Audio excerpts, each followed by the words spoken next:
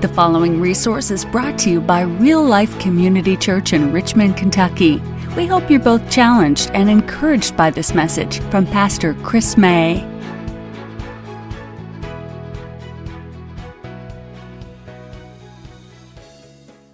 Acts chapter 5 and verse 1. I'll be reading from the English Standard Version. If you have it, say amen. The Word of God says this: But a man named Ananias, with his wife Sapphira, sold a piece of property. And with his wife's knowledge, he kept back for himself some of the proceeds and brought only a part of it and laid it at the apostles' feet. But Peter said, Ananias, why has Satan filled your heart to lie to the Holy Spirit and to keep back for yourself part of the proceeds of the land? While it remained unsold, did it not remain your own? And after it was sold, was it not at your disposal? Why is it that you have contrived this deed in your heart? You have not lied to man, but to God.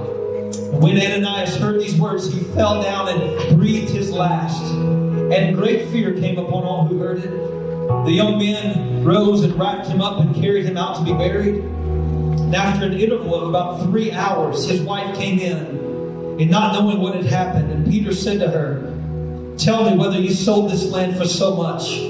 And she said, Yes, for so much. But Peter said to her, How is it that you have agreed together to test the Spirit of the Lord? Behold, the feet of those who have buried your husband are at the door, and they will carry you out. And immediately she fell down at his feet and breathed her last. And when the young men came in, they found her dead, and they carried her out and buried her beside her husband. Great fear came upon the whole church and upon all who heard these things. This is the word of the Lord, and I pray you receive it as such. You may be seated. We are currently in a series entitled 9 Marks of a Healthy Church, where we're considering what the early church, the first century Christians, really valued. And our conviction is that those spiritual disciplines that they had need to be centric to our church as well. One of the marks of a healthy church that we started looking at last week is actually the mark of holiness. There's some misunderstanding around the word holiness. It simply means to be set apart.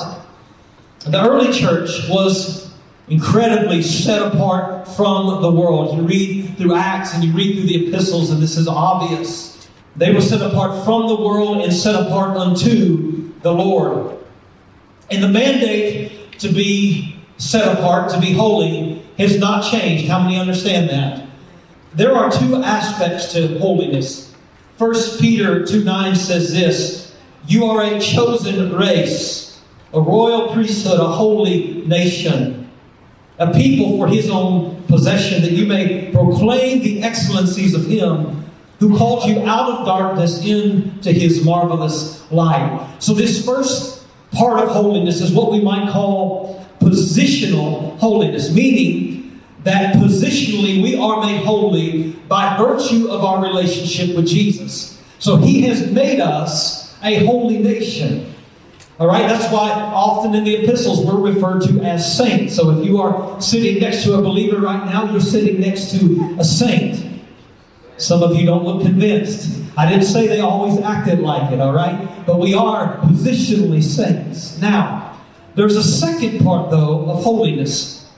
And that we might refer to as practical holiness. So God positionally has made us holy. And then here it is. He has called us to walk in that holiness. This is very clear. 1 Peter chapter 1, verses 14 through 16. As obedient children, do not be conformed to the former lusts which were yours in your ignorance, but be like the Holy One who called you. Be holy yourselves. Also, watch this, in your behavior. So his point is this: Christ has made you holy. God has made you holy in Christ. Now act like it. Walk this holy life out. Amen? So to walk in holiness simply means that we're walking in accordance with the Word of God, which again is very countercultural. Because God has given us His Spirit, here's the really neat thing. Not only has God called us to walk in holiness, But friends, He's empowered us to be able to carry that out. He's given us the power by His Spirit. He's sanctifying us by His Spirit so we can actually carry this mandate out. Now, very important to say that holiness is not just about what we don't do, or in other words, what we refrain from, but it's actually also about what we do. So when you become a Christian, you should refrain from sex outside of marriage. You should refrain from drunkenness. You shouldn't lie, cheat, steal, etc. You should not do those things. But if that is where you stop, then all you have is moralism. And moralism and Christianity are not the same things. So what we do is just as important as what we refrain from. We need to be a people of prayer, a people who share the gospel, a people who give charitably, a people who forgive, a people who are generous, a people who are saturated with God's word, so on and so forth. Now, we all know this call to be holy, right? Most of us in here have been Christians quite a while, and we know that we are called to walk in obedience to the Lord, to walk in holiness. Yet, we this morning, every one of us are quite aware that we often miss the mark, do we not? Raise your hand if I'm talking to you. All right. Little confession here this morning. We all have shortcomings. Matter of fact, 1 John says that if we say we have no sin, he's writing to believers, the truth is actually not in us if we say we have no sin. So we know that we sin. We should not be living as believers in habitual sin, but we do sin. Now, because we know the call to be holy, and we also know that we do in fact stumble, sin, there is this temptation to take on this kind of spiritual pretentiousness, to actually look more spiritual than we really are. And the Bible has a word for this. It's called hypocrisy. Now, I grew up in a large Southern Baptist church, really great church, but I felt like I was the only one with issues because there was this kind of spiritual pretentiousness there. There's this kind of facade right among the people of God. How many know? Am I telling the truth? We know how to be churchy. We know how to sound like we have it all together. And so often we fall into this sin called hypocrisy. Do you know that hypocrisy is one of the biggest turnoffs amongst the people of God to unbelievers? Statistically, this is, I believe, the top reason unbelievers say they want nothing to do with our faith, because we are hypocrites. By the way, it's not just the secular world that has an issue with our hypocrisy. How many know that God Himself has a pretty big issue with hypocrisy? We see this today in Acts chapter 5. So my aim today is biblically to push us towards this mark of holiness, individually and as a church, and move us away from hypocrisy. The good news is this: we're not the first generation to struggle with this. I mean, the church is just getting started. It's booming, as a matter of fact, in Acts chapter 4, and now in Acts chapter 5 already we have hypocrisy. Now, ancient writers would often compare positive and negative examples in their writings. And this is exactly what Luke, the writer of Acts, does here. He contrasts in the end of chapter 4 a man by the name of Barnabas, who is a great example of holiness. We talked about that last week.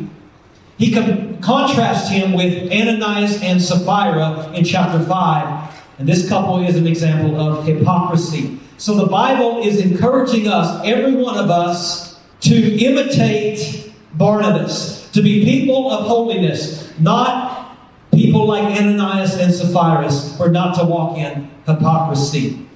So the title of the message, very simply, is Pursue Holiness, Not Hypocrisy. Are you with me this morning? So I want us to understand through this text what hypocrisy is, why it's a big deal, and how we can guard against it.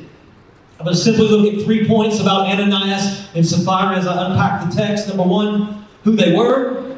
Number 2, what they did. And number 3, why it mattered. Pretty simple, amen? Who were Ananias and Sapphira? We actually know very little about them. The Bible doesn't give us a lot of details, but I do want to draw your attention to 2 points of their life, namely their wealth and their faith. Dr. Craig Keener great commentator, points out that Ananias, reflecting the Hebrew name Hananiah, is actually a very common name. But interestingly, Sapphira in the first century here was very rare. It was not a common name. And it was saved, it seems, especially for very well-to-do women. Because they had land to sell, and because of this name, it is really thought by theologians that this was a very wealthy couple. The man would have married somebody in his own social class. This family had money, all right? This was a couple who had some money. They were well-to-do. Now, I say this because their wealth, no doubt, was part of their downfall. The Bible is replete with warnings about money, especially the love of it. Very familiar text. If you have your Bibles, you can go there. 1 Timothy 6 in verse 6. The Apostle Paul, writing Timothy, says this, "But godliness with contentment is great gain. For we brought nothing into the world, and we can take nothing out of the world. But if we have food and clothing, with these we'll be content." Oh, how America needs this message. But those who desire to be rich, watch this, they fall into temptation.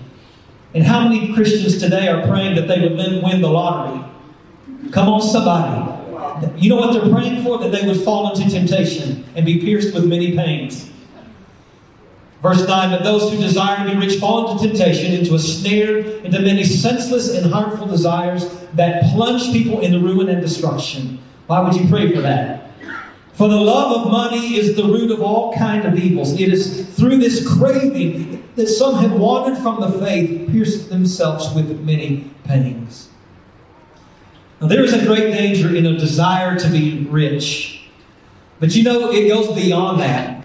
Matthew 19, very interesting passage. A man comes to Jesus. Remember the story? Wanting eternal life. Jesus, what do I have to do? Like, I'm trying to keep the law. And Jesus, what's he say to this man? He says, "Go sell all that you have and give it to the poor. Give the proceeds away. And then you'll have treasure in heaven." And now Jesus is not suggesting that you can buy your way into heaven. But Jesus knows that this man has a lot of money and a lot of possessions. And that is what has his heart. And how many know the Bible says you cannot have two masters? So Jesus says, sell it all. And here's what's so interesting. The man who wanted eternal life, the Bible says he just walked away sad, despondent. How tragic. He so treasures his possessions that he's willing to lay down eternal life to hold on to his earthly treasures. So you go down to Matthew 19 there, and Jesus says to his disciples, verse 23, "Truly I say to you, only with great difficulty will a rich person enter the kingdom of heaven." Again, I tell you, it is easier for a camel to go through the eye of a needle than for a rich person to enter the kingdom of God.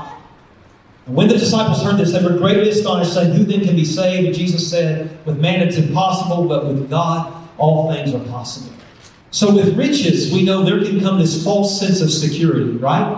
The rich get so caught up in luxury and comfort, and they fail to sense their need for God. So there's always this temptation with the rich to treasure earthly wealth above Christ. And I say that this morning because I'm looking at a bunch of rich folk today. Now I see you looking around going like, "Was he talking to me?" But do you know that poverty is relative, right? Being rich is relative. If you make $24,000 a year and you are a family of four, that's right at the poverty line, right? In America. If you make $24,000 a year, you are in the top 2.24% of the world's richest people. Friends, we are a rich people. Do you think that could be why that we have such a spiritual apathy in our country today? I mean, this is the story of Israel over and over. God would prosper them, and then they would think, "Man, we don't need the Lord anymore." They start serving idols and worshiping false gods and doing their own thing and rebelling over and over and over. That's their story, and I don't think it's any different with us. I mean, this country used to love the Lord by and large.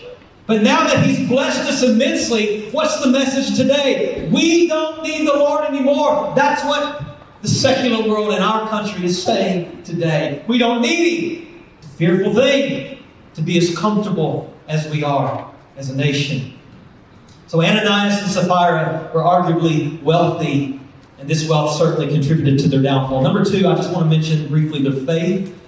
The question I've struggled with as I've read this through the years, I've kind of gone back and forth, but I really believe that Ananias and Sapphira were Christians. The Bible doesn't explicitly say it, so it's not a hill that I'm willing to die on, but let me just give you some reasons why I believe this. Number one, Acts 4:32 says that the number of those who believed were of one heart and one soul. And it seems that Ananias and Sapphira were included in this. They were part of the real church. Okay? Number two, it seems that they had a relationship or at least conversation with the Holy Spirit. They certainly grieved him, but it seems that they at least had this relationship with the Spirit. Peter said, Ananias, why Satan filled your heart to lie to the Holy Spirit. Now, third reason here, true believers cannot, I don't believe they can be possessed. Okay, I don't see an example in Scripture where a believer is possessed, but how many of believers can be influenced by Satan? That's why daily, friends, we have got to put on the spiritual armor that God has given us. We've got to be a people who resist the enemy, as 1 Peter 5:8 says, be sober-minded, be watchful. Your adversary, the devil, prowls around like a roaring lion. He's talking to believers. The enemy is walking around looking for someone to devour. And then he says, resist him, firm in your faith. So just because you see Ananias and Sapphira being influenced by the devil, don't assume that they're not Christians. Because Peter says this very thing will happen, and Ananias and Sapphira should have resisted him, but instead they listened to him. And oh, how I've seen this in ministry over and over again. True believers can't be demon-possessed, but they can certainly be influenced by Satan. So all of this to say that they're real believers. Now, death can be a form of divine discipline for a believer. You go to 1 Corinthians 11, when Paul is talking about communion. He says, some of you, talking to believers again, some of you have taken this in an unworthy manner, so some of you are sick, and some of you have even died because of it. So death can be a form of divine judgment. Now, I point this out because there is this hyper grace movement going around that says, listen, come to Jesus, live how you want, He understands. He's okay with it. You're covered. And they essentially use grace as a license to sin. And friends, that is a misuse of grace. Amen. This story tells us that God does not wink at sin. If you're a believer here and you're walking in sin, oh, I encourage you, I implore you, repent today. He doesn't wink at sin even in the church. Peter, we learned from our last series that he says that judgment must begin in the household of God. So Ananias and Sapphira were arguably wealthy Christians. What then did they do? Well, to begin with, they sold a piece of property and they gave proceeds, some proceeds, to the apostles to distribute amongst the needy within the church. Now this sounds like a good thing, right? And these are generous people. Sell their land, give some of the proceeds to the church. And I want you to remember something today, that God doesn't just see our actions, but He sees our motives. That's why in Matthew chapter 6, He writes that Jesus says, thus when you give to the needy, sound no trumpet before you, as the hypocrites do in the synagogue and in the streets, where they love to be praised by others. Ananias and Sapphira, think about this. They no doubt knew about Barnabas, who sold a field, Acts 4 tells us, and brought all the money and laid it down at the apostles' feet. Now Barnabas' real name was Joseph, and the apostles nicknamed him Barnabas, which means encourager. So I want you to picture this. Ananias and Sapphira, they see Barnabas and they see the accolades that are coming his way. Man, he even got a cool nickname by the apostles themselves. And they want that type of attention. Have you ever seen that kind of jealousy in the church? Man, I want that recognition. And so they no doubt said, hey, let's try to get that same attention for ourselves. We'll sell the land and we'll give some of the proceeds. Now, this was doing the right thing for the wrong reasons. And it cost them their lives. God is very concerned with motives. That's why I would say to you, if your heart is not in giving in the offering, don't give, because to do so would be spiritual suicide. Could be spiritual suicide. You see that right here. He wants us to give New Testament Christians joyfully, cheerfully. So if you can't give in that way today, get on your face before the Lord and say, hey, divorce me from the love of money so that I can give cheerfully in the next offering. Now, this couple saw how people responded to Barnabas, and they wanted the applause of men. They wanted that same respect, so they were, here it is, they were dishonest. Verse 2, and with his wife's knowledge, he kept back for himself some of the proceeds. Now, there's actually nothing wrong with keeping back some of the proceeds, except that they tried to make the church believe that they did what Barnabas did and gave it all. In other words, look how spiritual we are. But they didn't do what they said they were going to do.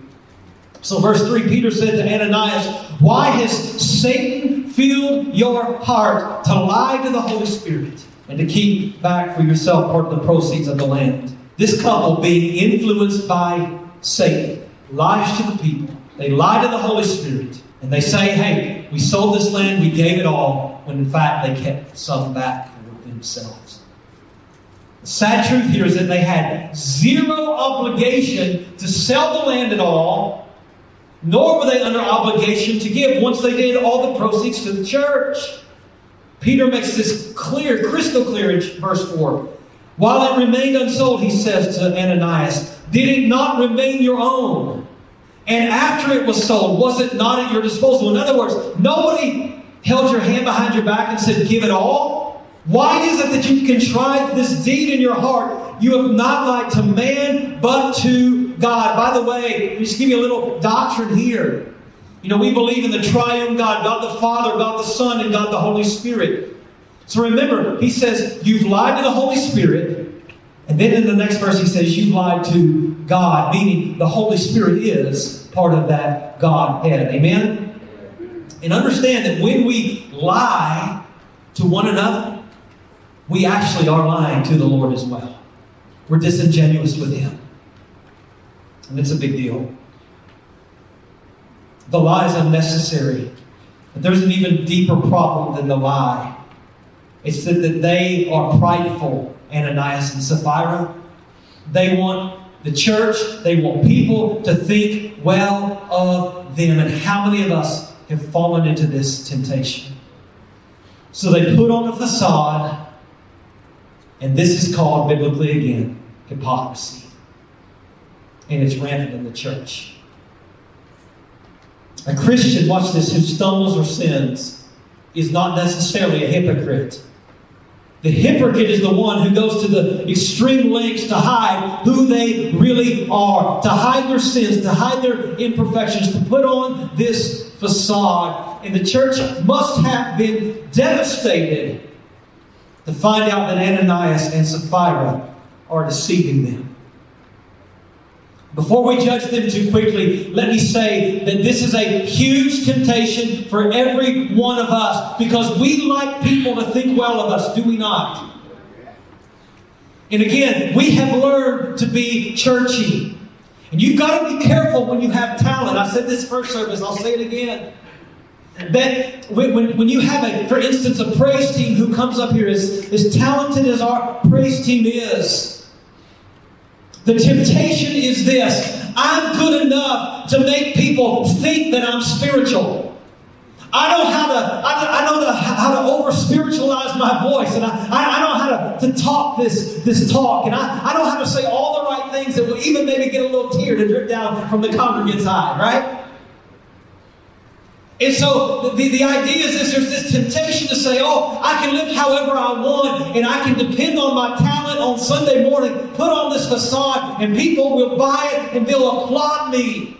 And I don't actually have to be spiritual at all. But that's not what we're called to do. Actually, the prayer of the worship team, by the way, and the prayer of the preacher ought to be, Lord, hide me behind the cross. Don't let me be seen at all. Because it's not. I heard Tiffany praying a prayer like this morning. It was beautiful. Lord, it's not about us. But when you're as good as these singers are, and you hear constantly how great you are as a worship team, or any other ministry, is it not easy to put on the facade and say, oh, I'll just float on this praise for a while and let your spiritual life go? And we've had over the years people, we've probably all been that person who has put on the facade and convinced people in the pews around us that we are more spiritual than we actually are. We have deeper prayer lives and greater spirituality than we really do. We've got to guard from this. I would encourage you, if you can't worship at home, don't worship on this platform. If you don't pray at home, don't be the one to stand up and let others be impressed by your spiritual vocabulary by praying on a Wednesday night. Listen, what you do in private, you can do in public. That's the point. Don't pray, don't act spiritual to be seen by men. Let it be authentic. It's devastating when we find out in the church that someone is actually not who they say they are. When hypocrisy is revealed, it's devastating, is it not? My wife, Nikki, had surgery this past Thursday, and thank you so much for the calls and texts and meals and visits and all of that. She's recovering well this morning. But during her registration, they were asking her some questions, and it was like, name, birth date, and who's your primary care doctor, or you have any allergies? And they get to this question. This is 5 o'clock on Thursday morning. And get to this question, do you have any religious preference? And she just looks at him and she goes, nah. I looked at her, I said, you have fooled me all these years. Nikki, we're pastors. Yes, we are. I whispered to her, we're Christians. So she explained to me, she said, well, I just thought they were going to send a pastor up. And she said, I just have you. I didn't think I needed anybody. I said, they're liable to send up some yogi now to minister to you. Sinner. She's getting ready to go into surgery. I said, this is not the time to be messing with God. I'm just saying. She clarified herself, and we're okay now. Are we not all tempted to put on this facade? You know what hypocrisy does? It gives evidence that we treasure the love of people, the applause of people, image, more than we treasure Christ. See, if you are content in receiving the applause of God, there's just no reason to be insecure about who you are. If you're walking with Him, you have no reason to put on a facade or to act more spiritual so you can get more praise from men. Why does this matter? I mean, God's judgment seems so severe. Does it not? I mean, Ananias and Sapphira both drop dead. That's severe. Verse 4, Peter asks, why is it you have contrived this deed in your heart? You've not lied to man but to God. When Ananias heard these words, he fell down and breathed his last. Great fear came upon all who heard. Then Peter has conversation with Sapphira. The same thing. She lies about what they gave. He prophesies her death. And boom, she dies. Now, this begs the question, why such a severe judgment? Because they're not the last hypocrites to ever sit in a pew. Is that true? Well, I think there's a few reasons why this judgment was so severe, or seems, at least to us, so severe. Number one, their hypocrisy threatened the unity of the early church. We saw in Acts 3 how Satan had tried to destroy the church from the outside. Remember, Peter and John, they were making their way up to the temple to pray, and they come across the lame man, 40 years old, lame from birth. They say, silver and gold we don't have, but in the name of Jesus Christ of Nazareth, rise up and walk. He's healed. A crowd forms. They begin to testify about the goodness and the grace of Jesus Christ. They proclaim His resurrection, that the crucified Christ is now risen. And this kind of causes a stir within the temple. The temple guard comes. They arrest Peter along with the priest, or the priest and the temple guard arrest Peter and John. They throw them into the jail. And then the next morning, Peter and John have to stand before the Sanhedrin, where they're threatened not to preach or teach in the name of Jesus. This is the same council that tried and condemned Jesus. Now they stand before, and the enemy is going, hey, listen, I'm going to stop the church by persecution. That's Satan's goal, right? But even the gates of hell cannot come against God's church. Amen? Yeah. And so persecution, not only does it not stop the church growth, it actually propels it into more growth. So the church continued to grow. So that, you know what this devil did? Okay, I can't stop the church by coming with an attack from the outside, so I'll just move within. And so he tempts Ananias and Sapphira, and the church's unity that Acts 4 talks about is at stake, and God will not have it.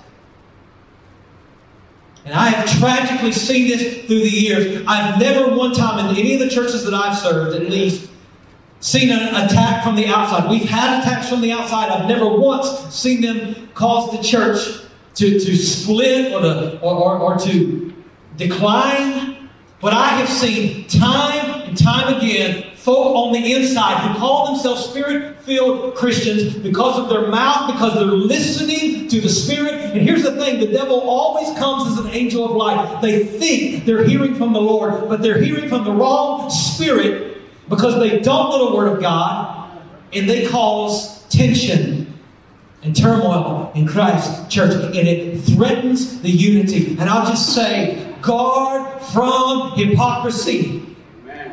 Guard from being used by the enemy in this way. He's after you. He's after me because he would love to make shipwreck of our faith. We've got to stand strong. So God wanted to protect the unity of the church. The second reason that this judgment is so severe, I believe, is because it serves as an example and a warning for the church. Verse 11, I get this from there. Great fear came upon the whole church and upon all who heard of these things. You know what God is showing us? I take sin seriously, and you better not mess with me. We've lost the reverence for God that we once had. We lost the fear of the Lord. The things that we allow to go on in church, the way that we talk about people, the way that we run our mouths, so many things, the gossip, the slander, the hypocrisy. We need to look back to this and remind us, and be reminded that God does not play. He's serious about sin. So this judgment may seem severe, but it is intended to serve as a warning to Christ's church. Let me quickly close with some application here. Matter of fact, Zach, you can come to the keyboard, please. Our desire is that Real Life Community Church would be marked by holiness, not hypocrisy. I don't want to be known as a church full of a bunch of hypocrites. So how do we pursue holiness and guard from hypocrisy? How do we do it? How do we pursue holiness and how do we guard from hypocrisy? Number one, we've got to fight to be happy in God. I believe in Christian hedonism. I actually believe God wants us to be happy. But He wants us to be happy in Him. Yeah. Not satisfied with the things of this world. Those things were never meant to satisfy our hearts. Now here's why this is important. When you are happy in God, when you treasure Christ above all things, you don't need a vice. You don't need sin because you are content in who Jesus is. He's more than enough.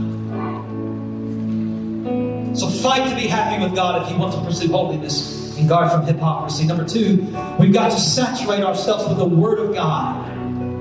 2 Timothy 3:16, all Scripture is breathed out by God, and it's profitable for teaching, for reproof, for correction, and for training in righteousness.